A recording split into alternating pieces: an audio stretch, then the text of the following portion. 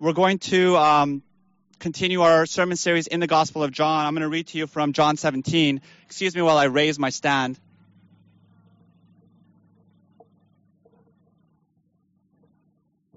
All right. The passage is verses 9 through 11, chapter 17, verses 9 through 11, and then verses 22 and 23.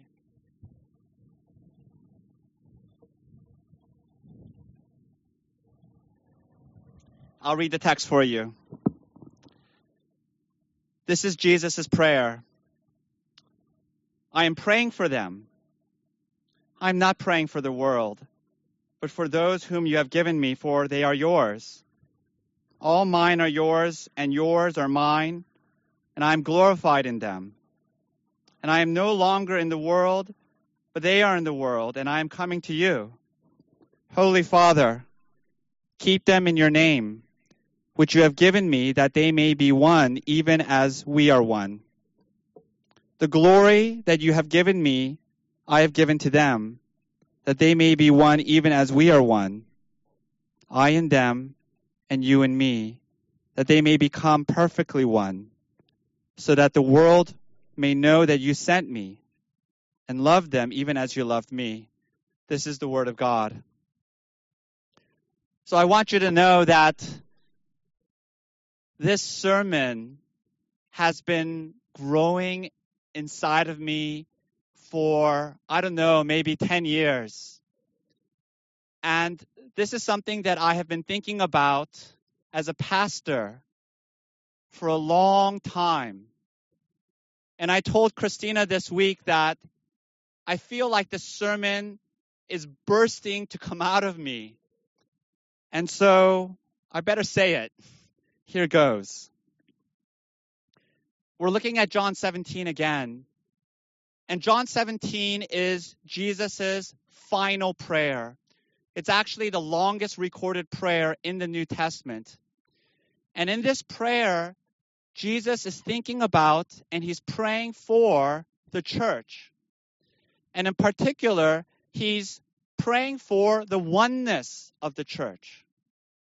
He says, Father, may they be one. May they be one. I think this is one of the most profound statements that has ever been made, because it answers the question, what are human beings made for? And what Jesus is saying in this prayer is that human beings were created so that they might merge together, so that they would no longer be many, but that they would be one. That's the reason for human existence. We were created for union. Union with God, union with each other, in deep community in Christ. That's the purpose of our lives. You know, the only other place where the Bible talks about human beings becoming one is when it talks about marriage. Do you guys remember Genesis 2:24? Therefore, a man shall leave his father and mother and hold fast to his wife, and the two shall become one. Just yesterday, I got to witness and participate in a Zoom wedding, a virtual wedding. Our dear sister, Irene Chan, got married with this wonderful godly man, Eric Hong. And it was a beautiful ceremony. But that's what marriage is, right? Marriage is uniting through this ceremony, through marriage, it's uniting two individuals who are living these otherwise separate lives, but now they're fused together and they share this life together and they literally move in together, and God willing, they have children together. And so therefore, do you understand the intensity of this language of oneness? And then Jesus has the audacity to apply this same language, the same intensity, the sacredness of oneness And he applies it to the church. And actually, it's the other way around. It's the church that is the archetype. It is marriage that is the type. It is the echo of this eternal reality that God intended. And in this prayer, he's saying that the oneness of the church reflects the oneness of God himself. It's a profound mystery. We'll get to that later. And he says it is through our oneness that we then fulfill our mission to the world. And it is through our oneness that we experience the love of God. There's so much here to unpack. So here's the outline, 3 points. Number 1, we're going to look at the problem of human disconnection. Number 2, we're going to look at the answer of the Bible, which is the answer of enduring community. We're going to look at the doctrine of the church. And then number 3, we're going to see how community gives us the love of God. So let's begin. Number 1, the problem of disconnection. Look with me to verse 9. Jesus says, I am praying for them. I am not praying for the world, but for those whom you have given me, for they are yours. So Jesus here very pointedly says, I am not praying for the world. It seems a little rude. Why not leave that unstated? Why make that explicit? And the answer is that Jesus is drawing a contrast. And the contrast is between the oneness of the church on the one hand, and on the other hand, the fractious nature of the world. Because this world, hear me now, which is in rebellion against God, has been fractured by sin. And sin produces conflict, division, disconnection. C.S. Lewis, in his book, The Great Divorce, which I recently just reread, it is one of the most brilliant defenses and explanations of the Christian vision of hell. And in this book, it's an allegory. C.S. Lewis, he depicts hell as this gray, drab town, this joyless town. But there are no flames, there's no pitchforks, none of that stuff. But what makes this place hell is all the inhabitants of this town are constantly quarreling with each other. They're perpetually annoyed into arguments with each other. And every time they squabble, they move away. And they would build a house further away. And in this world, it takes next to no effort to build a new house. All you have to do is think it, and then a house appears. And so they go through this cycle of conflict and dislocation again and again until every inhabitant of this town lives miles and miles and miles away from their neighbor, utterly disconnected. That's the vision that C.S. Lewis gives us of hell. It's this nightmarish vision. But I think what makes this story absolutely chilling is that I can't think of a better, more accurate description of modern life today. I recently read a book by Sebastian Junger called Tribe. Sebastian Junger is a journalist. He's a veteran war correspondent. He was embedded with combat troops in Afghanistan during the height of the war. He was stationed in the Korengal Valley, which received the highest percentage of firefights and combat. And Sebastian Junger, he starts his book with this simple observation. He says that for soldiers who fought in battle, they very often miss it. And they miss it intensely when they get back home. And he says that on the face of it, that makes no sense at all. Because war is terrible. Sebastian Junger says it is the worst experience you can imagine. You're dug into this outpost on the side of a mountain. There's no running water, no baths. You're filthy. You're wearing the same clothes for months on end. The food is terrible. You're hot. You're sticky. You're miserable. And of course, your life is in constant danger. The platoon station in Korengal Valley was experienced ambush after ambush. You and your fellow soldiers are constantly getting shot at and killed. And so Sebastian Junger says that it is not the case of these soldiers glorifying war. They know better than anyone War is hell. And yet he says, for these soldiers, the war feels better than the peace. Why is that? And he says the answer is one word. It's brotherhood. He says that when you're at war with your platoon, you experience deep and intense brotherhood. And he says that brotherhood has nothing to do with whether you like someone. You know, in Western culture, friendships is based on personality. It's based on common interests. So that if your personalities click, if you get along with someone, if you like someone, then you hang out with that person. But in war, you don't have that luxury. You're facing this common enemy who is hell-bent on destroying you. And in that situation, everyone in the platoon matters. Everyone has a role to play. And your life literally depends on your fellow soldier watching your back. And the only way you can survive is you have to put the welfare of the group ahead of your own welfare. You have to say, I love my brothers more than I love my own life. And Sebastian Junger says they do.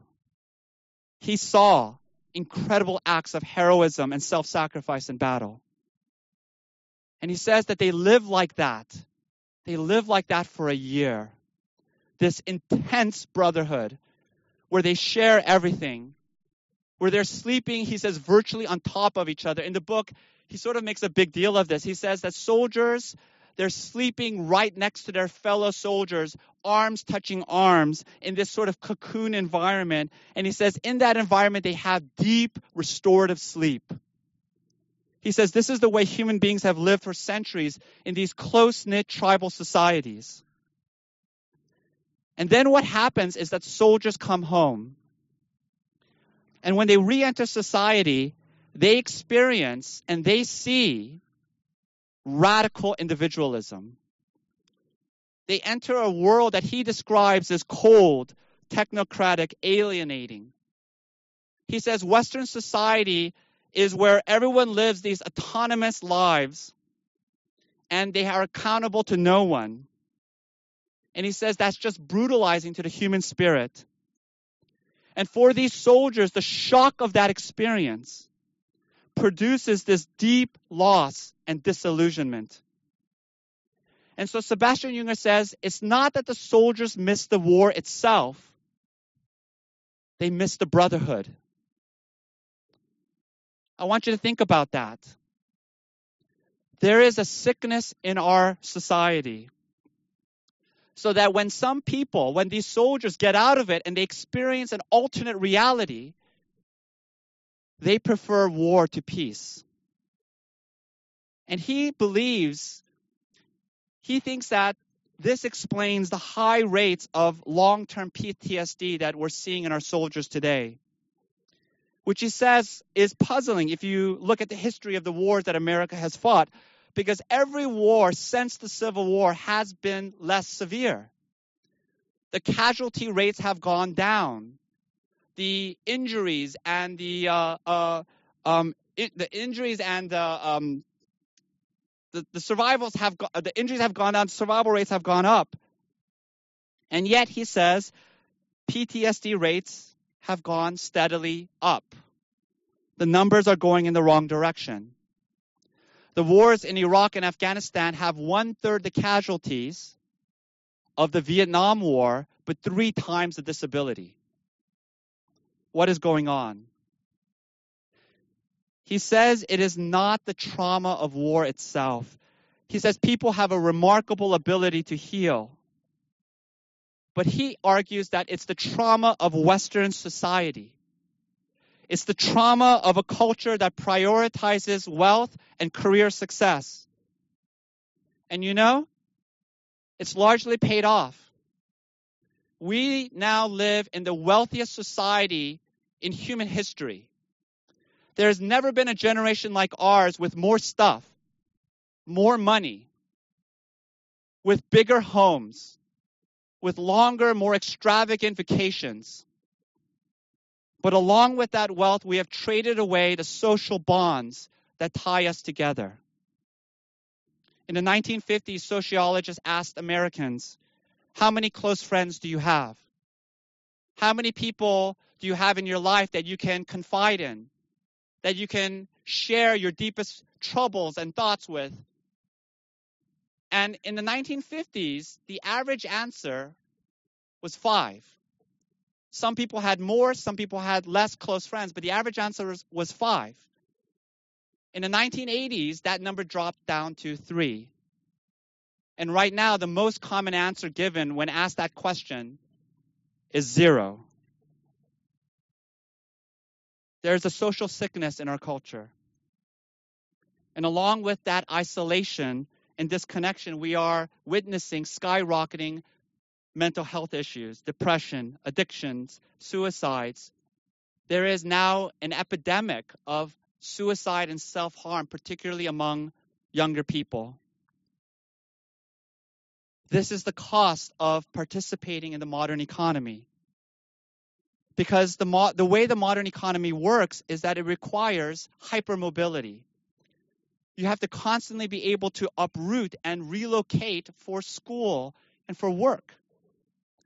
I remember for Christina and I, there was a long stretch of time when we moved literally every 3 years. It was like clockwork. We would pack up our bags. We would relocate to a new city every 3 years. And we would meet new people. But, I remember thinking in the back of my mind, yeah, but this is temporary. I'm just passing through. Don't invest too much.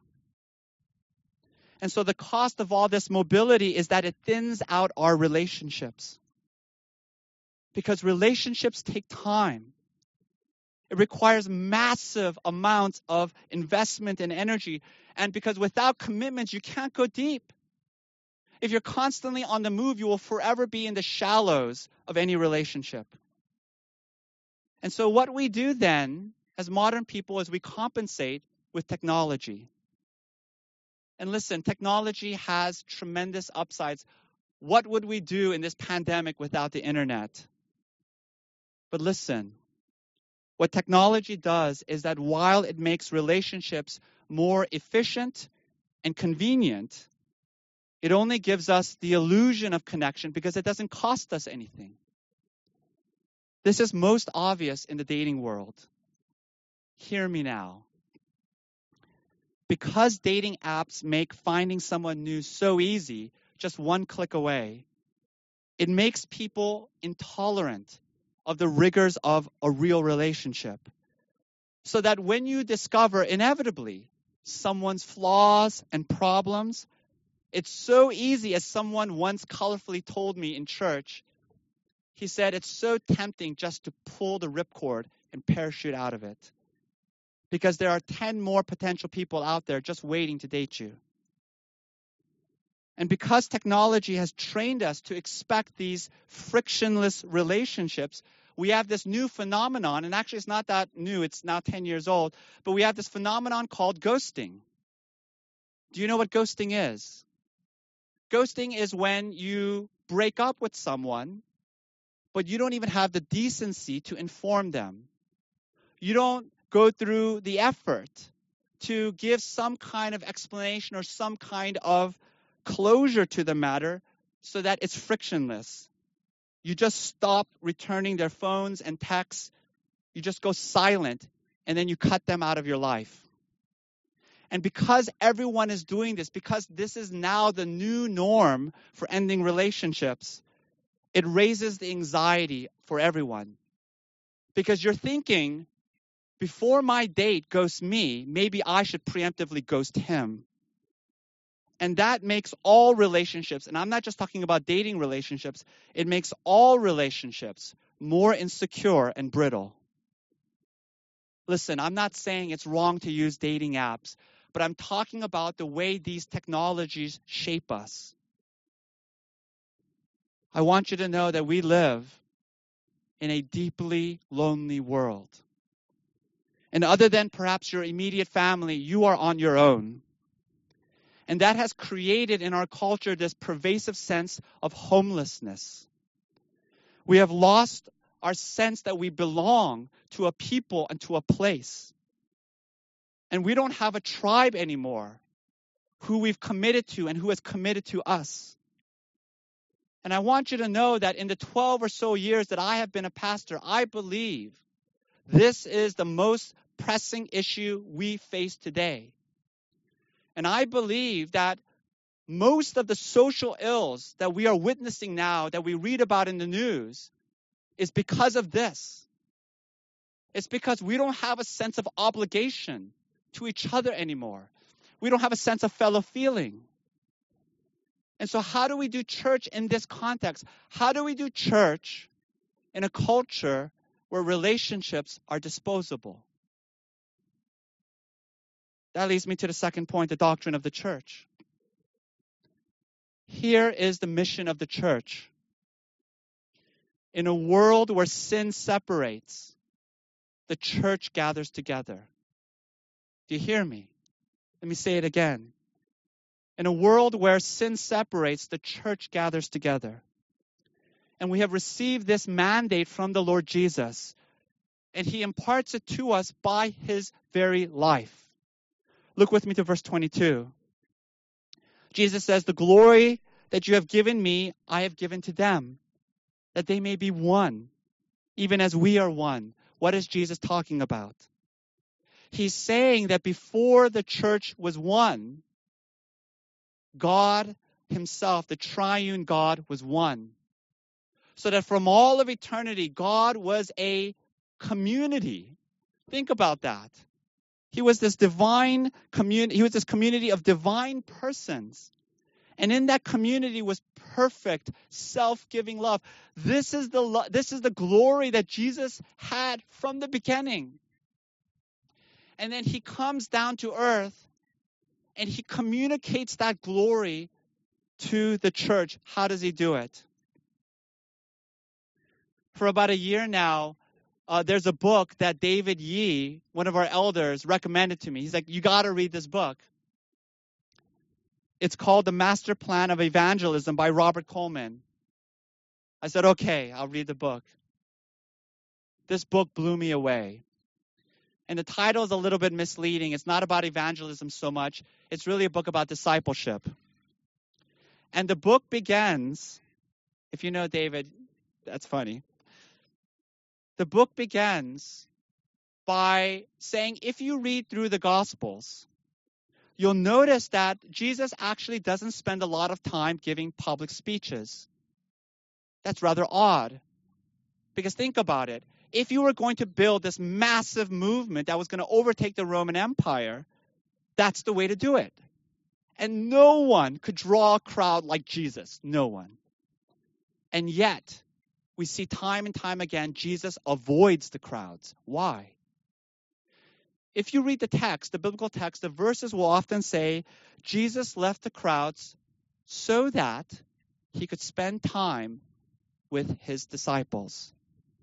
This small band of 12 ordinary men, he concentrates almost all of his time with. Think about that. Jesus is on a mission to save the world.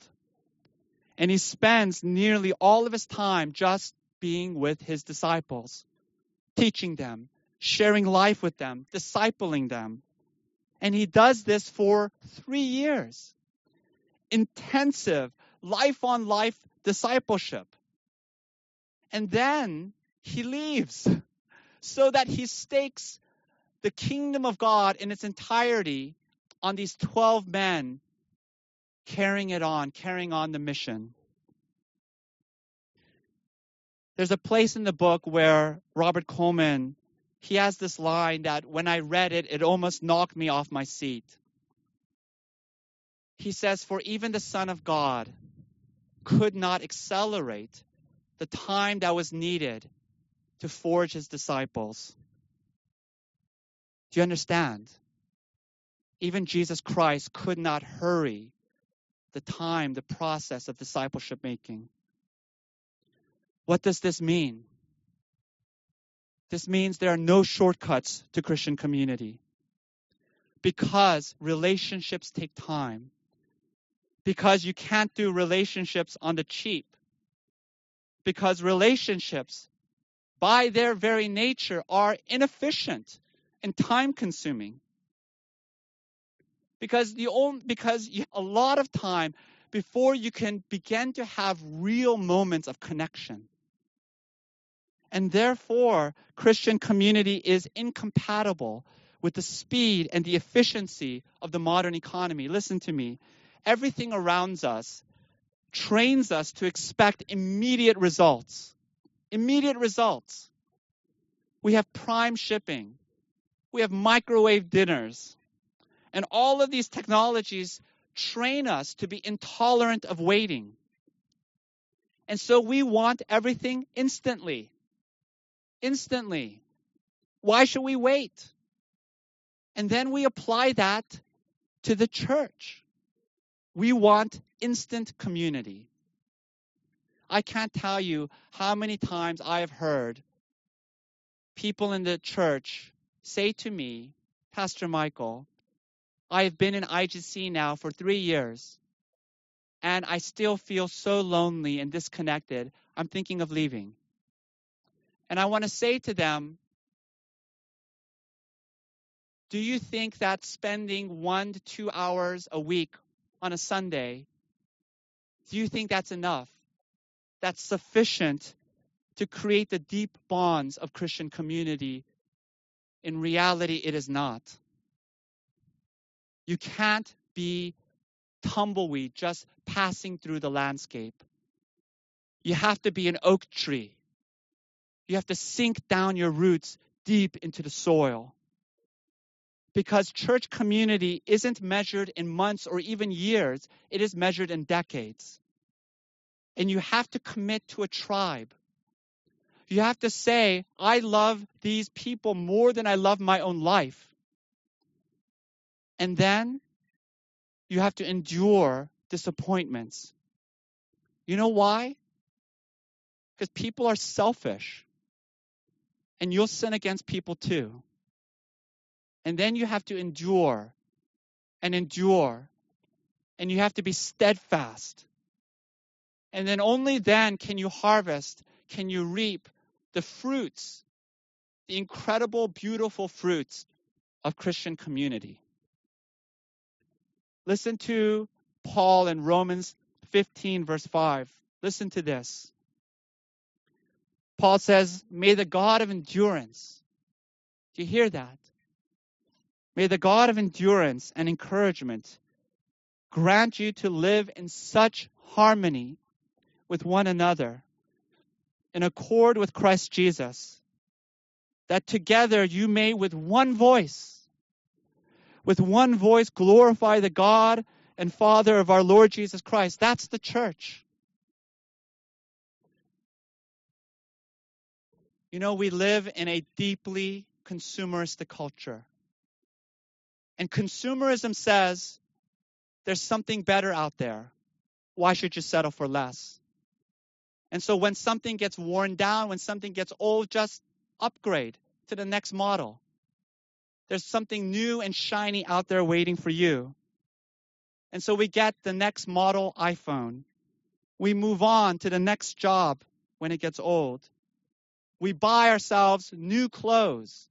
It's kind of crazy now, right? But we don't even expect clothes to last very long. They're almost disposable. What is it called now? Fast fashion. And then I think we apply that mindset to the church. And I want to tell you something. Pastors do that too. Oh, yes. Pastors do it too. Can I tell you guys a dirty little secret? You know, being a pastor is much like any other job. So that if you're good at what you do, if you have some skill, if you have a record of success, if your church has a record of numerical growth, do you know what happens? Recruiters call. Did you guys know there are headhunters for pastors? The recruiters will call and he'll say, or she'll say, are you happy in your church? What do you think about moving on to this bigger and better church? They're looking for someone just like you. And so just to set the record straight, in case you're wondering, I'm not going anywhere. And I got to be honest with you, even to say that, it's a little bit scary. Because in the back of my mind, you know what I'm thinking? Yeah, but what if things get really bad? Do I really want to close my options? What if this really fantastic opportunity comes along? Do I really want to close the door to that? But listen to me. I feel so deeply that God has called me to this place. And Christina and I have had many discussions about this, and we are agreed. I have sunk down my roots deep, and I'm going to stay. And no matter where the road may take us, and I have no illusion that there won't be painful seasons ahead, just as there have been painful seasons in the past. But no matter where the road will take us, I will see the adventure to the end. And my hope is that I will be buried in this church because you are my people. And I'm committed to you and shepherding you to the end.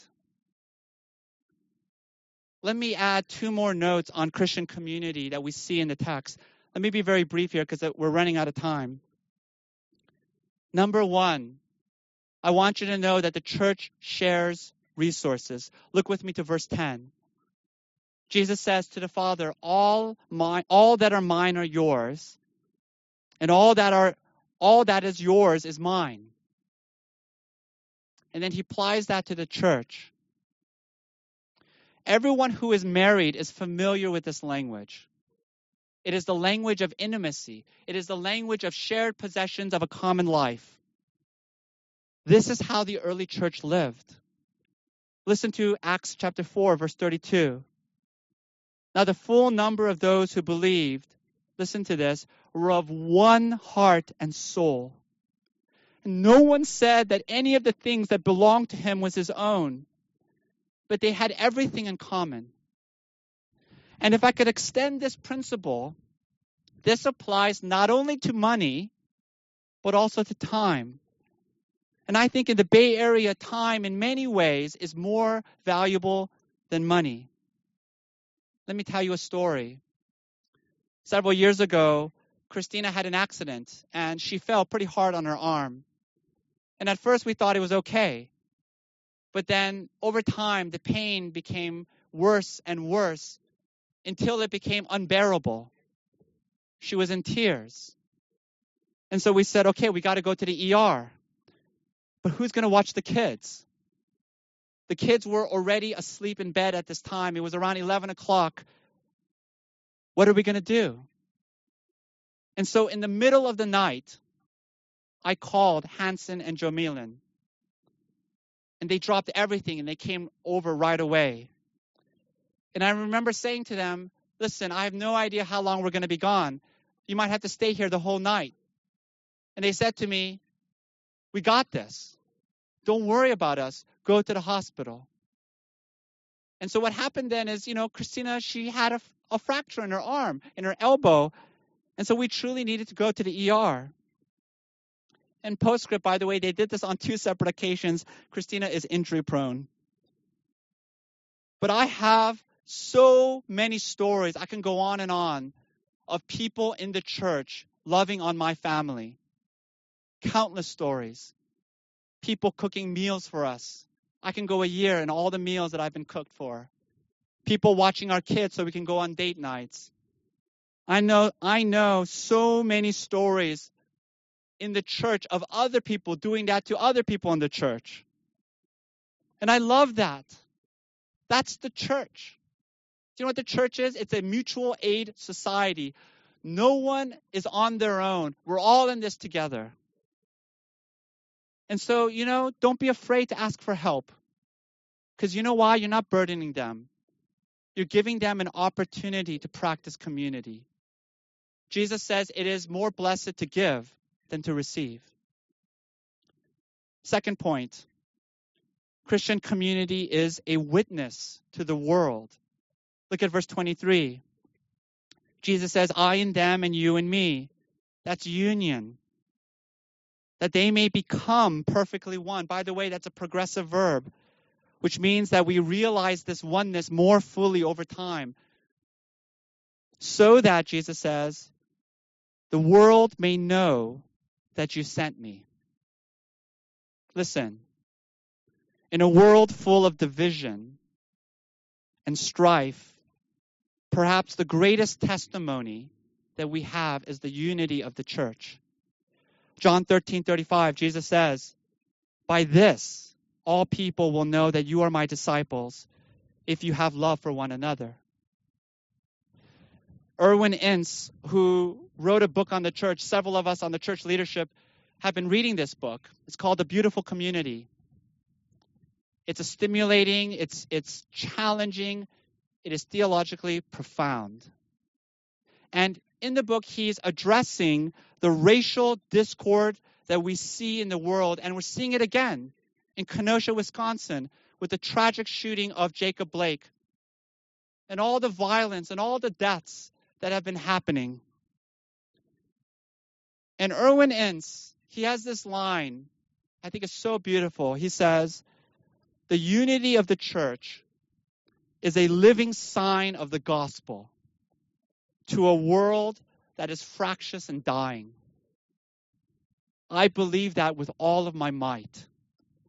The unity of the church is a witness to the world.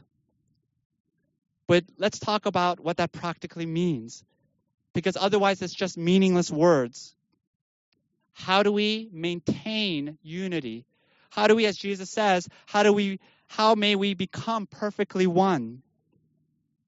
Here it is. It's going to require regular rhythms of reconciliation and conflict resolution. Because if we get into disagreements and then break apart, if we sin against one another and then stop talking to each other, the world will say, man, I see that everywhere. You guys are no different than anyone else. There is nothing supernatural about the church. But if the world sees inexplicable grace and forgiveness, if the world sees enduring friendships that survive periods of conflict, then the world will say, surely the love of God is in that place. I want to be honest with you. In all my years as a pastor, I have found that relationships in the church are constantly falling apart. Because the moment you stop investing time and energy in a relationship, from that very moment, the clock starts ticking and it begins to break apart. That's just the nature of relationships in this fallen world. And so, we shouldn't be surprised. We shouldn't say, oh no, why are problems happening? Because conflict is normal. Disagreements are normal. It is unity that is supernatural. It is the spirit of unity working in the hearts of men that is supernatural. And so the union of the church is not this passive thing. It's not something that you could just coast and then it'll just automatically happen. But listen, unity is effortful. It's an active thing. It is something we have to strive and fight for with all of our might. Listen to Paul in Ephesians 4:2-4. He says, bear with one another. Do you know what that means? It means endure. He says, bear with one another in love, with all humility and gentleness and patience, eager.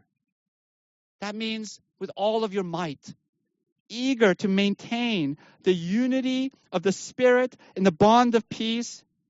For there is one body in Christ Jesus our Lord.